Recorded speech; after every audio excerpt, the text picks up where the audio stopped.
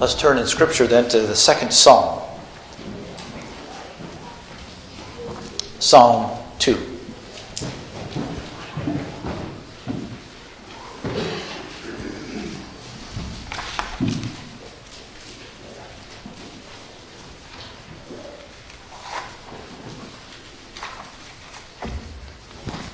So Psalm 2, we'll read the entire psalm. Why are the nations in an uproar, and the peoples devising a vain thing? The kings of the earth take their stand, and the rulers take counsel together against the Lord and against his anointed, saying, "Let us tear their fetters apart and cast away their cords from us." He who sits in the heavens laughs. The Lord scoffs at them. Then he will speak to them in his anger and terrify them in his fury, saying, "But as for me, I have installed my king upon Zion, my holy mountain. I will surely tell of the decree of the Lord. He said to me, 'You are my son. Today I have begotten you. Ask of me, and I will surely give you the nations as your inheritance, and the very ends of the earth as your possession. You shall break them with a rod of iron. You shall shatter them like earthenware.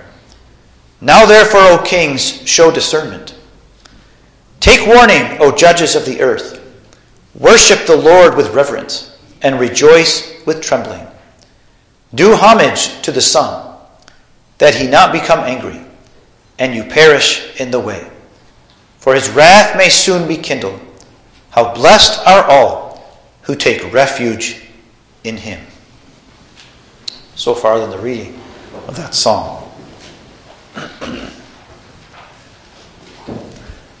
Dear friends, you know that every sermon typically has a text that the preacher will attempt to open up. Sometimes the text is longer. I believe I preached a sermon here once on the whole book of Revelation. Sometimes it's much shorter. But today I'd like to do something where I'd like to take the whole Bible as my text. Last week we considered what the Bible is in terms of its infallibility, in terms of its authority. But today I'd like to consider the message of the Bible. And especially to take the whole Scripture together. So this is the ultimate bird's eye view, isn't it, of the Scripture?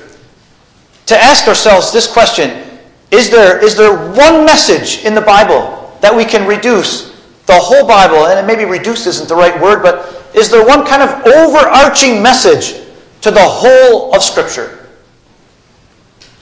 That's what I would like to consider. So really I would like to take the whole Bible then as my text.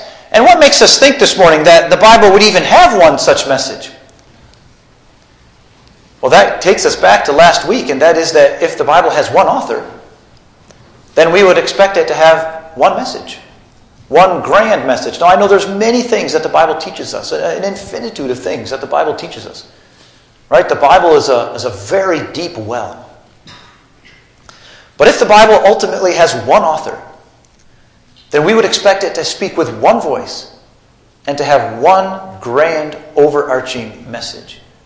And that message is what I would like to try to distill, as it were, from the Scriptures this morning. Now, as I thought about what to preach on then this morning, my thoughts came to Psalm 2, which will sort of be my text, although again I want the whole Bible to be the text this morning. But I believe Psalm 2 guides us and gives us this overarching message of all of Scripture. And Psalm 2, congregation, is a deep well. This is one of those texts that when I started studying it, I realized I was in over my head. This is a very deep passage of Scripture. And you feel how insufficient and how poor we are to understand the meaning of the Scripture when you start to try to understand what's happening here. Because Psalm 2 really gives us this cosmic view of all of human history. Psalm 2 is like the book of Revelation, all reduced down to 12 verses. It's a grand view of history from eternity past to eternity future. But that's perfect for what we want to do then this morning, isn't it? If we're going to understand the message of the Bible in its entirety, then Psalm 2 is a beautiful entryway right into that beautiful cathedral, as it were. So let's look at Psalm 2. And Psalm 2 is divided up quite easily. Because in verses 1 to 3, you have the situation, you might say. You have the nations are in uproar and revolt. I put on the outline there, treason. There's treason. They're revolting against their king. And then in verses 4 through 6, you have God's response to that treason, to that revolt. God responds to it. Then in verse 7 to the end, you have God's anointed, God's Son speaks. He says, I will surely tell, and now that's a different speaker than what was before. So let's look at this more closely then. And let's start in verse 1, where we have the situation given us. Why are the nations in an uproar? And the people's devising a vain thing. In other words, the people are devising and planning this vain thing. It's a futile, foolish thing that they're planning. But that's what they're doing. They're planning this vain thing. And now verse 2 gives us this picture. Do you see them there? Here's their conference room. The kings of the earth are coming in. They're going to take their stand against God Almighty. The rulers take counsel together against the Lord and against His anointed. Now that's important, isn't it? Because it's not just that they're taking counsel against the Lord, but they're taking counsel against His anointed. Now, if we're reading this psalm with very strictly literal eyes, right, and trying to understand this text just in terms of its very simple meaning, we would say, well, the anointed there must mean David, King David, right? He's the anointed one. He's the one that God anointed to be king over Israel. In verse 3, we have what the rulers want to do. Let us tear their fetters apart and cast away their cords from us. Let's rip off these handcuffs, as it were, right? They don't want to be under the heel of God any longer. They want to be free. They want to be liberated from that bondage as they understand it. So they want to tear off those cords, the ropes that are tying them up. They want to be set free. So this is the treason, right? They want to throw off God's sovereign rule. And then in verse 4 through 6, we have God's response. And you see that God sits in the heavens and He mocks with this. Right? It's so foolish that these people, these kings that think themselves so wise and so powerful, and they're just a trifle, aren't they? They're just a dust in the balances. And yet they're coming together. It's almost as if we came into church and we saw a conference meeting of ants, right? And we see them getting together to take over the world or something, right? I mean, that would just be so foolish, wouldn't it, children? To see a conference of little bugs getting together, right? And trying to decide they're going to take over your house or something, right? We would say that's ridiculous. Well, in a much grander way, here are these kings, right? They're coming together, and God just mocks and even laughs, it says. We don't often read in the Bible that God laughs, but here you have it. He scoffs at this folly. But then you see that it's not just the God scoffing and mocking with them, but in verse 5, He speaks to them in His anger, and He's going to terrify them in His fury. Now at this point, as we read in so many other places of Scripture, we would understand, or we would think that what's coming is God is going to crush them. He's going to destroy them. Well, in a sense, that's true, but look at verse 6. It's not God who's going to do these things. But in verse 6, we have, but as for me, I have installed my king. So in other words, God has taken all His power and authority, and He's invested that upon another person. See, now this doesn't sound like David anymore, does it? This doesn't sound like we're just talking about David. I mean, David was God's anointed, no question about that. But David wasn't invested with all of God's power and authority, right? So that this must be a greater figure, somebody more exalted than just some earthly king. But God doesn't punish the nations for their treason. He invests all his power upon his Son. He says, I have installed my king upon Zion, or Jerusalem, my holy mountain. And that's why I said here, I put that lovely word there, plenipotentiary, right? That's the old word that people use to talk about when a king would take his authority and he would invest it in someone else and send him on a mission. And he would say, now you have all the authority of me as king. And you take that and you go conduct my business under my name and under my authority. And such a person would be called a plenipotentiary. I guess an ambassador would be a smaller... I'm not sure that an ambassador has all the power of the king, but something similar. But a plenipotentiary, he has all the power of the potentate, the potentiary, the king. And this is now what God does to his Son. He invests all his power upon his Son. And this is now how God reacts to this treason. He does not crush the nations himself, but he puts all authority and power upon his anointed, his Son. Now, when did that happen? Well, if you read verse 6, but as for me, I have installed, right? I think we can recognize all there, the past tense. So that's already happened, right? I have installed my king upon Zion, my holy mountain. So it happened in the past sometime. We might ask, when in the past has God installed his king, his anointed? And as we kind of scroll through the ages of history, there's no point in earthly history when this happened, right? I mean, it couldn't have been when Jesus was born. I mean, I take it it's clear now, right, that we're talking about God's Son, his Messiah, his King. That would be in the future. But if we're talking in the past, then we have to go this way, and we go all the way back into the ages of eternity past. This is when God set his authority, invested all his divine authority upon his Son, and set him up as king over his Zion, over his people, over his kingdom. So Jesus is God's plenipotentiary. He has all the power and the authority of God the Father. Well then, we come to verse 7, where now we have the speaker switches. No longer is it God the Father speaking, but now it is the Son, this anointed one. Verse 7, I will surely tell of the decree of the Lord. So now the Son is speaking, saying, I will tell you, I will announce, I will proclaim to you what it is that the Lord said to me. Now here in verse 7 it's called decree. I think a better word for it though, congregation, is mission. That word there, decree, is the word in the scripture for when you give a prescribed task to someone to do. Sometimes it's translated as a statute. In other words, it's a standing command that you give to a specific person to perform on your behalf. So a mission.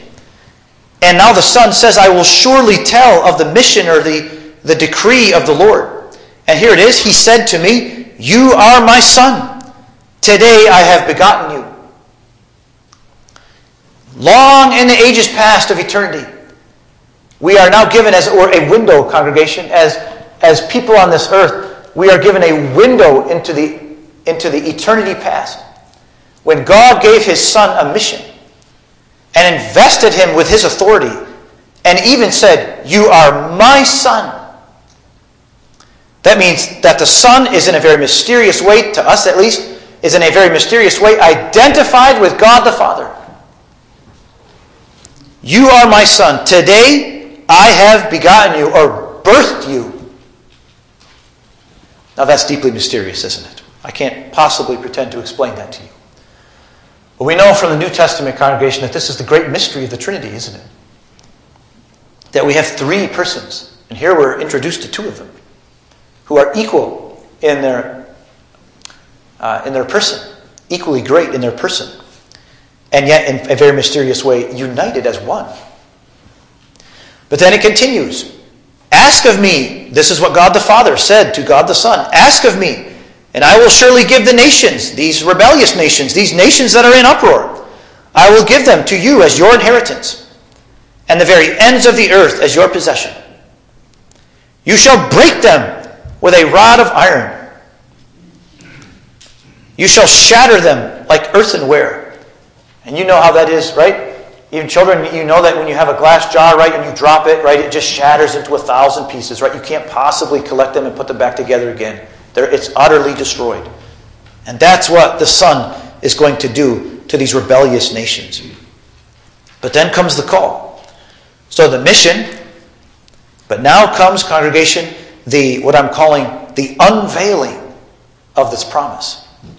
That's the title of the sermon this morning, the unveiling of the promise. And here it comes in verse 10. Now therefore, O kings, show discernment, or be wise. Take warning, O judges of the earth. Worship the Lord with reverence, or with fear, and rejoice with trembling. Do homage to the Son. And many of you will remember the translation of the old King James Version here. Kiss the Son. Right? Kissing in those days was an act of submission, of bowing. Remember, the kings would often hold out their scepter, right? And the people would kiss it. Do homage or submit or kiss the Son, that he not become angry and you perish in the way, for his wrath may soon be kindled. How blessed are all who take refuge in him. Well, congregation, there's the unveiling of this promise. Be wise, kings. Do not continue in your treason, but submit yourself to my anointed Son. Bow before him. Kiss the Son, lest he gets angry. And you'll be beaten with that bar of iron that he spoke about before. You'll be shattered like a jar, like a clay pot. How blessed are all who take refuge in him. So there, congregation, is then the unveiling of that promise before these treasonous rebels. Here is this promise that God makes, that if you take refuge in him, you'll be blessed and happy. But if you persist in your treason, if you persist in your rebellion, you'll be shattered like a pot, and you'll be crushed by a bar of iron. And that's why it says, congregation, worship the Lord with fear.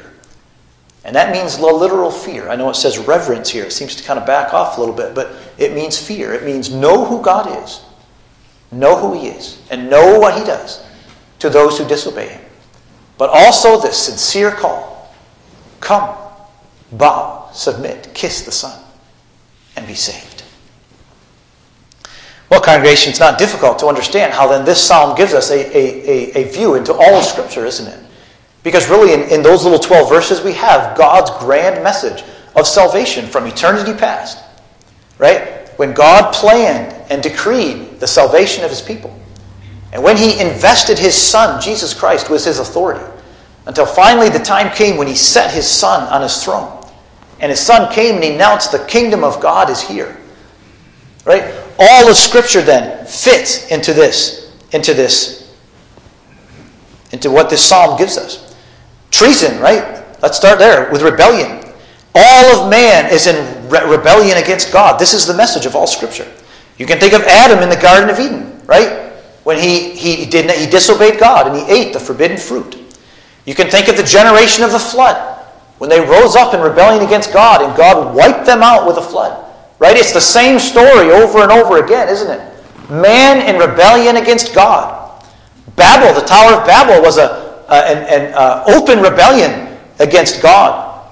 The whole history of Israel, congregation, from their start in the book of Exodus all the way through to Malachi, right, is a history of rebellion against God. In fact, they seem addicted to rebellion. They seem unable to bring themselves to a place of faithful submission to God.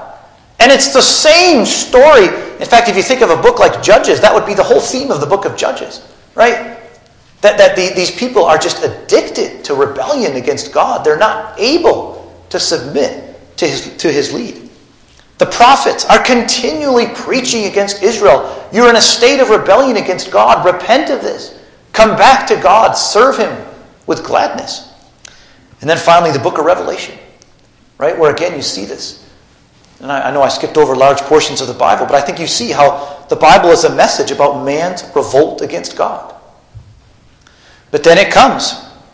Oh, I wanted to read this quote with you from Jonathan Edwards, who has such a graphic way of putting things. This is very, very difficult language, but still very, very profound thing he says here. This is in a sermon that Edwards preached on the wicked. And so that's the they here. This belief of the being of a God, they, that is the wicked, perceive would be a thing very much cross to their strongest inclinations and appetites. It would disturb them and create them a great deal of uneasiness in their pursuit of their pleasures. To think that there is an almighty being that has them and all things in his hands, and that perfectly hates sin and will revenge it, that beholds them continually and sees their hearts and all their secret actions. They have no inclination that it should be thus. In other words, they don't want this state of affairs. They wish there were no God. It is what they could heartily wish for, that they could be assured it were otherwise. This is what they really want. They wish it were otherwise. That there was no supreme being to take notice of their behavior and call them to an account. And then this profound sentence. They have disposition enough. In other words, they want to dethrone God or to kill him if it lay in their power. Now that's the story of Scripture in terms of man's treason. But then to hasten on to the next thing, right? This plenipotentiary, right? This fact that God sets up Jesus as his king, as his anointed one, and sends him on this mission of salvation to earth. You can start with Genesis 3:15, where God promises to Eve and to Adam, right, that the seed of the woman will crush the head of the seed of the serpent. Right? You see already there's beginning to be talk and hints and clues that God is not just going to turn the world over into hell forever. You can think of Abraham, right, where God says to Abraham, in your seed shall all the nations of the world be blessed. All the families of the earth be blessed. In your seed shall all the families of the earth be blessed. And in the Old Testament worship, right, when day after day, week after week, animals were slaughtered, blood flowed forth, and the Israelite nation was taught in a very vivid, pictorial way that there was atonement possible. That God was a God who forgives sins. He pardons iniquity. You see, these are all hints, aren't they? That God's not finished with his people. You can think about David. When God promised David in 2 Samuel 7, God said to David, one of your children will always be sitting on the throne of Israel. Who is that? Literally, it's not true, right? The last Davidic king was Zedekiah. He died, was killed, and no other Davidic king stood on the throne of Israel. But don't kid yourself, right? There always was a son of David, a son with a capital S, a son of David sitting on the throne of Israel. All these clues that God is going to invest his power in another, in his anointed, in his plenipotentiary. And then, of course, in the Gospels, the king comes. He says the kingdom of God is here. But notice how Jesus talks about his kingdom. And let me just remind you, in Psalm 2, Jesus says, I will surely tell of the decree or the mission of the Lord. But notice how Jesus talks about it in John 4. And these are only a few texts. In John 4 and verse 34, Jesus said to his disciples, my food is to do the will of him who sent me and to accomplish his work. Notice, congregation, that Jesus doesn't say he's on a mission of his own. He came to do the will of his Father. And that's how he represents it over and over again. I'm just reading two texts to you, but there are many texts like this in the New Testament where Jesus says, I'm not here to do my will. I've been sent on a mission. I'll read one more text in John 6, verse 38. John 6 and verse 38. For I have come down from heaven not to do my own will, but the will of him who sent me. And this is the will of him who sent me, raise it up on the last day. This is the will of God, that he will invest his Son with all the power of God Almighty and send him to earth on a mission. He is his plenipotentiary. And we know, congregation, that on Jesus' first coming, it did not look like he had all the power of God Almighty. But you can't stop with just his first coming, right? I'm sorry, I said that wrong. It did not look as his first coming had so much power. But it really did. And that's where we read the book of Revelation. We read what really was happening when Jesus was on earth. It looked like he was losing, didn't it? It looked like he was being persecuted and harassed and chased and finally died disappointed on a cross. But in the book of Revelation, we're taught, right, that Satan was bound, that he was cast down to earth and destroyed in the coming of Christ to this earth. The book of Revelation unveils for us what really was happening with God's plenipotentiary. And finally, congregation, you have the promise. The promise. And I'll just quote John 3, verse 16, right, because this is so familiar to us. God so loved the world that he gave his only begotten Son. And here's the promise, that whoever believes in him should not perish, but have eternal life. Congregation, that's just the equivalent of what we read in Psalm 2. Blessed or happy are all they who take refuge in him. That's the promise. And congregation, that's the beautiful thing that is unveiled for us in the Scripture. In all the different books, in the Old Testament, in the New, in the Psalms, in the Gospels, in Paul's letters, in the prophets. In one way, shape, or form, this is what's happening.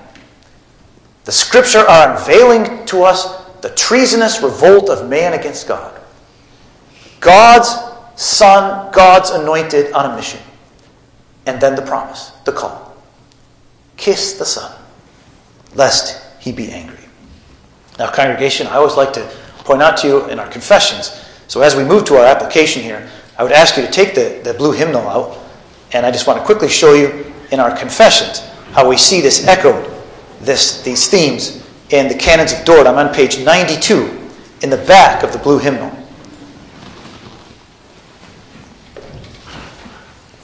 Page 92 in the back of the blue hymnal. And I think you'll recognize now this outline that I've given you. Because in page 92, this is the first head of doctrine that our synod gave us, and Article 1. So in other words, the very first words of our Canons of Dort, as all men have sinned in Adam, lie under the curse and are deserving of eternal death, and so on. What's this? This is the treason, right? This is the rebellion of which Psalm 2 has spoken, and which all Scripture teaches us, right? That man is in revolt against God. And it teaches us there, right, that God would have done no injustice by leaving them all to perish and delivering them over to condemnation on account of sin. So there's the bad news of man's rebellion. But let's hasten to Article 2. Article 2. Because we know that God invested all his authority on his Son, Jesus Christ, and sent him to earth on a mission of salvation. And what is Article 2?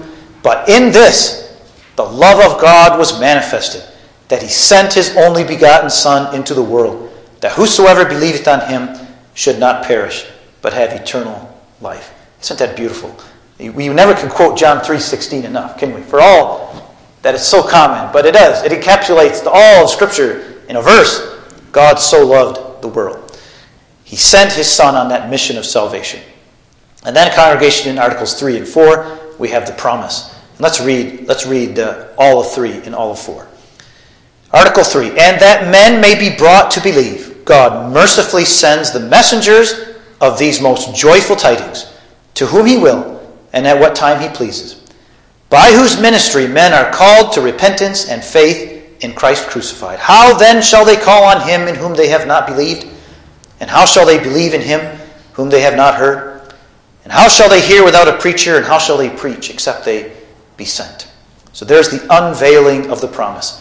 And Article 4, the wrath of God abides upon those who believe not this gospel, but such as receive it and embrace Jesus the Savior by a true and living faith are by him delivered from the wrath of God and from destruction, and have the gift of eternal life conferred upon them. In a word, how blessed are they who take refuge in him. So you see that in Articles 1, 2, 3, and 4. The rebel, the treason, the plenipotentiary, Jesus Christ, and the glorious promise. So that's in my first place of the application, congregation. You see how our fathers have captured that message. and have passed it along to us then in the beautiful articles given to us in our canons of Dort. But then in my second point of application, congregation, it shows us then that all Scripture points to Jesus. All of Scripture then is meant to bring us to focus on Jesus. Right? We sometimes chuckle at our children who answer every question about the Bible with Jesus. But there's more truth in it than they know, isn't there? It really is the case. Right? From Genesis, from the fall of Adam in Genesis, and God saying the seed of the woman, all the way on through Israelites' worship, the sacrifices, right? And all the different types and pictures of Christ in Old Testament worship, right? On through the prophets, on into the Gospels when Jesus comes and he begins his ministry, he does his miracles, he calls people to enter into the kingdom of God, right? He preaches the gospel about himself. Even after Jesus dies. Hey, have you ever noticed that when you read Paul's letters, how he just seems to say Jesus or Christ in almost every verse, right? Everything, all of man's salvation is bound up in Christ. And how many times doesn't Paul use that word? In Christ, or in him, or into Christ, or all these different ways and expressions of saying that we can never be saved until we are joined to Jesus Christ by a true faith, until we bow before him and submit to him, until we kiss the Son, right? And show homage and submission to him. He is the Savior and the only possible way of salvation, because God has set him up as the salvation of the world. You know, there was a man at the seminary. He was a preacher from Ethiopia. And I never forgot what he said. It warmed my heart so much. He said, Chris, he said, when I was in Ethiopia, I preached man. I preached what the gospel can do for you, how it can give you a new truck, how it can fix your house, how it can give you good health. All these things, right, that we've come to recognize, right, from so much Christianity today. Look what Jesus can do for you, right? But now, he says, I've studied at the seminary, and I've studied these things, I've studied what the Bible says about it, and he says, now I preach Christ. I preach Christ. And congregation, that is what true preaching is. Because congregation, if it's true that all of Scripture points us to Jesus, then all of preaching should join us, should point us to Jesus. This is what we mean in our circles when we refer to Christ-centered preaching. Christ-centered preaching isn't just when we're talking about Jesus, right? It's not just when we preach a sermon on something that Jesus did in his life. Christ-centered preaching is preaching that ends in the Savior. Christ-centered preaching brings us to the feet of Jesus. It brings us to his feet so we can kiss the Son. And Christ-centered preaching, congregation, one sermon may have more of it than another, right? But in one way or another, the ministry of the preaching of the gospel is all about bringing us to Christ. Because all Scripture brings us to Christ. Death in Adam, life in Christ.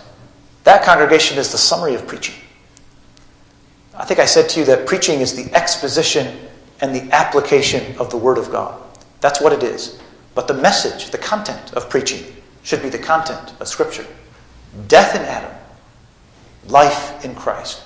Or, to put it in the terms of Psalm 2, now therefore, O kings, show discernment.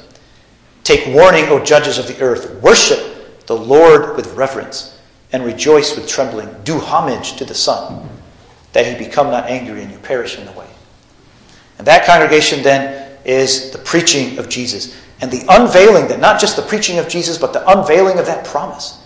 And saying, here is God's promise. Here is God's Son. He is set up before you. And God's promise is that whosoever now comes and joins himself to Jesus is saved. That means he's cast off the rebellion. He's put aside the treason in which he was engaged, as we read in the beginning of this psalm. He's put down those weapons. And he's joined himself to God's anointed. Well, congregation, decision. Because this promise that is unveiled to us now calls for decision, doesn't it? It calls for decision. Because it means that Jesus Christ is set up before you in the preaching of the gospel. But it then comes with that promise. That call of which our canons have said, right? Whosoever shall call upon the name of the Lord shall be saved. And congregation, that comes to all of us.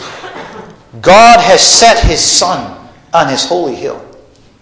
And either we are outside of Christ or we are inside of Christ. Either we are submitted to him, either we have bowed before him, or we're in a state of rebellion against him. There is no middle ground there. Jesus himself said, either you are for me or you are against me. And congregation, there's a great deal of very religious people in our day who are against the Savior. They go through all the motions and the acts of religious worship. And they know the language to use, but their hearts are far from it. They're not joined to Jesus Christ by faith. They've not kissed the Son. Now, congregation, that should lead us then. That should lead us to confront ourselves with that glorious question, that glorious promise, which is a glorious promise, but as our text says, rejoice with trembling. Worship the Lord with fear. Because God doesn't come to us, congregation, in a attitude of weakness. That, oh, please come to Jesus and then you'll be saved. I wish I could do it for you, but I can't, and so I'm helplessly pleading with you. That's not what he says. Oh, he calls, congregation, and he offers us this glorious salvation, but with trembling, congregation, because we know that behind God's sincere offer and call to the gospel is a God of power, a God of anger, who will ruthlessly judge those who persist in their treason. You shall break them with a rod of iron. That's why the text comes to us. Rejoice with trembling. But still rejoice, congregation. You know, I put that in there in the text. Hell is real. Hell is terrible. Hell is eternal. And what's that last blank there? The message of the gospel this morning, congregation, is that hell is avoidable. Avoidable. No one needs to go to hell. And congregation, with the promise unveiled before you today, that salvation is in Jesus Christ, this is how we avoid hell. By joining ourselves to the Savior. And I call upon you this morning to be honest with yourself. You know, one of the ways that we can kind of sidestep this promise, right? This call that comes to us, is by saying, well, I'm a Christian. I've always been a Christian. That's wonderful, congregation. I'm not doubting that today. But this is as much a call to the people of God as it is to any unconverted or unbelieving person. What a blessing it is, congregation, when by renewing we kiss the Son. We submit and bow to him. When we embrace that gospel promise, just as if we'd never embraced it before. Certainly, congregation, that's what we do every time the sacrament is spread before us. When we receive the elements of broken bread and poured out wine, we are kissing the Son, as it were. We are doing homage to the Savior. We're taking hold of him. We're laying aside the weapons of our rebellion. And that's a beautiful thing, congregation. That's not just for unconverted, unbelieving people to do. That's for all of us to do. Those are such sweet moments in our life of faith. When we come and when we bow before the Savior and say, Lord, I'm lost in myself. I've risen up in treason and rebellion against you. But this morning I've heard the promise of salvation. And I've heard that it's all in Jesus. And I take hold of him. I have hope in no other. Our call to worship this morning, congregation, turn to me and be saved, all the ends of the earth. What a happy call that is. And I hope, congregation, that we will come and take hold of, and hear that call and obey it. You know what? I want to take you back to the very first sermon I ever preached, or the very first sermon I preached in this church as your pastor. Do you remember? Do you remember what it said in 2 Corinthians 11? For I am jealous over you with a godly jealousy. For I betrothed you to one husband, says Paul, so that to Christ I might present you as a pure virgin. And congregation, that's why it weighs so heavy on me as pastor and on every preacher who stands in this pulpit. Because I know that a day is coming when you're going to stand before the throne of Jesus Christ. He won't have then a call, a promise of salvation in his hands anymore. But then it's going to be time for judgment. There's no going back from that hour and from that moment. That's why Paul says, I'm jealous over you with a godly jealousy.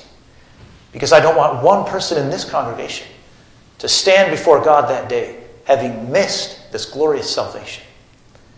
And that's why it comes so earnestly with us today. I have betrothed you to one husband. Congregation, be betrothed. Be married to that one husband. Be betrothed to that one husband because your marriage day is coming. Your bridegroom's going to come for you. And may he find us clinging to the promise of salvation in Christ. Because then we have a husband. Then we have a marriage. Then that betrothal is not just something on paper, but it's something real and true and sincere. That's what I pray, congregation. For you, for the children, for the young people, and for all of us. That we could stand together before God one day in happiness and say, blessed are all those who take refuge in him. May God grant it for his name's sake. Amen. Oh God, how serious this call is. When we know that behind that call is so much wrath. You would say to those who persist in their rebellion that you will crush them with a rod of iron and shatter them like a pot of clay. Lord, I pray that every one of us then, whether we have been Christians all our life or whether we have never been Christians before, that we would with gladness and joy hear this promise and saying, Lord, I come. Lord, I take hold of Jesus Christ. I have hope in no other. Lord, will you remember us then in this morning? Will you remember us in your mercy? And give us a felt sense of the glory and the beauty of this salvation, which teaches us that we are happy and blessed beyond measure when we take refuge in your anointed Son. Lord, will you bless us then also as we return to church this evening? We pray, O God, that there too we might hear this blessed gospel and that we might find great joy in it. Remember us, O Lord, young and old. Also the catechism and Sunday school classes that will now take place. Lord, will you bless our children with a firm faith and trust in the Savior to walk with him day by day. And all these things we ask in the strong name of Jesus. Amen.